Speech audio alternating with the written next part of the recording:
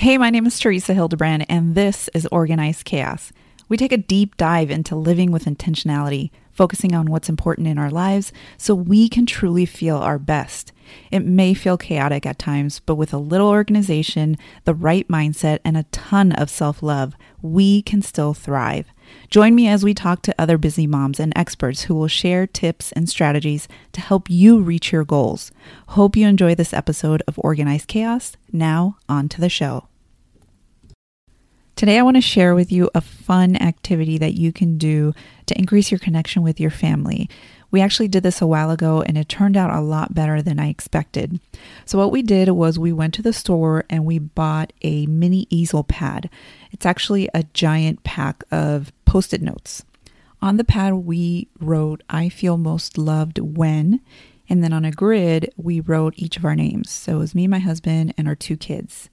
And what we did was write down on separate little Post-it notes how we felt most loved by each member of our family.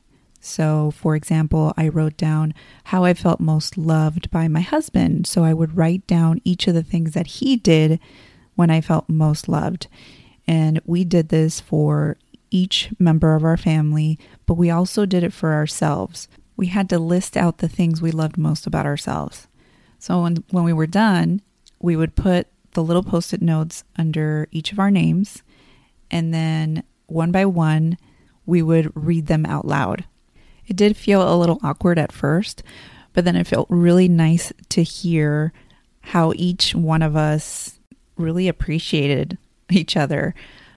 So this goes along with the 5 love languages.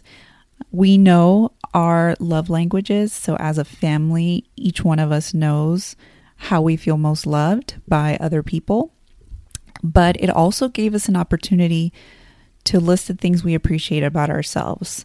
So our kids needed to list some of what they feel are their positive traits. So maybe it was something physical, like they like their smile, or they like that they're kind. So it kind of gave them an opportunity to really think about themselves and appreciate who they are. The kids really liked this at the end. They were smiling, they were even hugging us, and I was like, wow, we should actually do this more often. And in fact, now that we pull this out and because my husband was talking about this on a call, like we actually do need to do this again. I think that it's a great exercise to do, and it doesn't have to be corny. It just gives you an opportunity to really understand your other family members and to remind you to continue to do some of the things that they appreciate that you do for them. I will have a quick blog post on my website with a picture of what I'm talking about, so you can do it with your family. I'll have the link in the show notes. And of course, you could just do this with your significant other if you choose, but I just think this is a really great bonding exercise. So enjoy.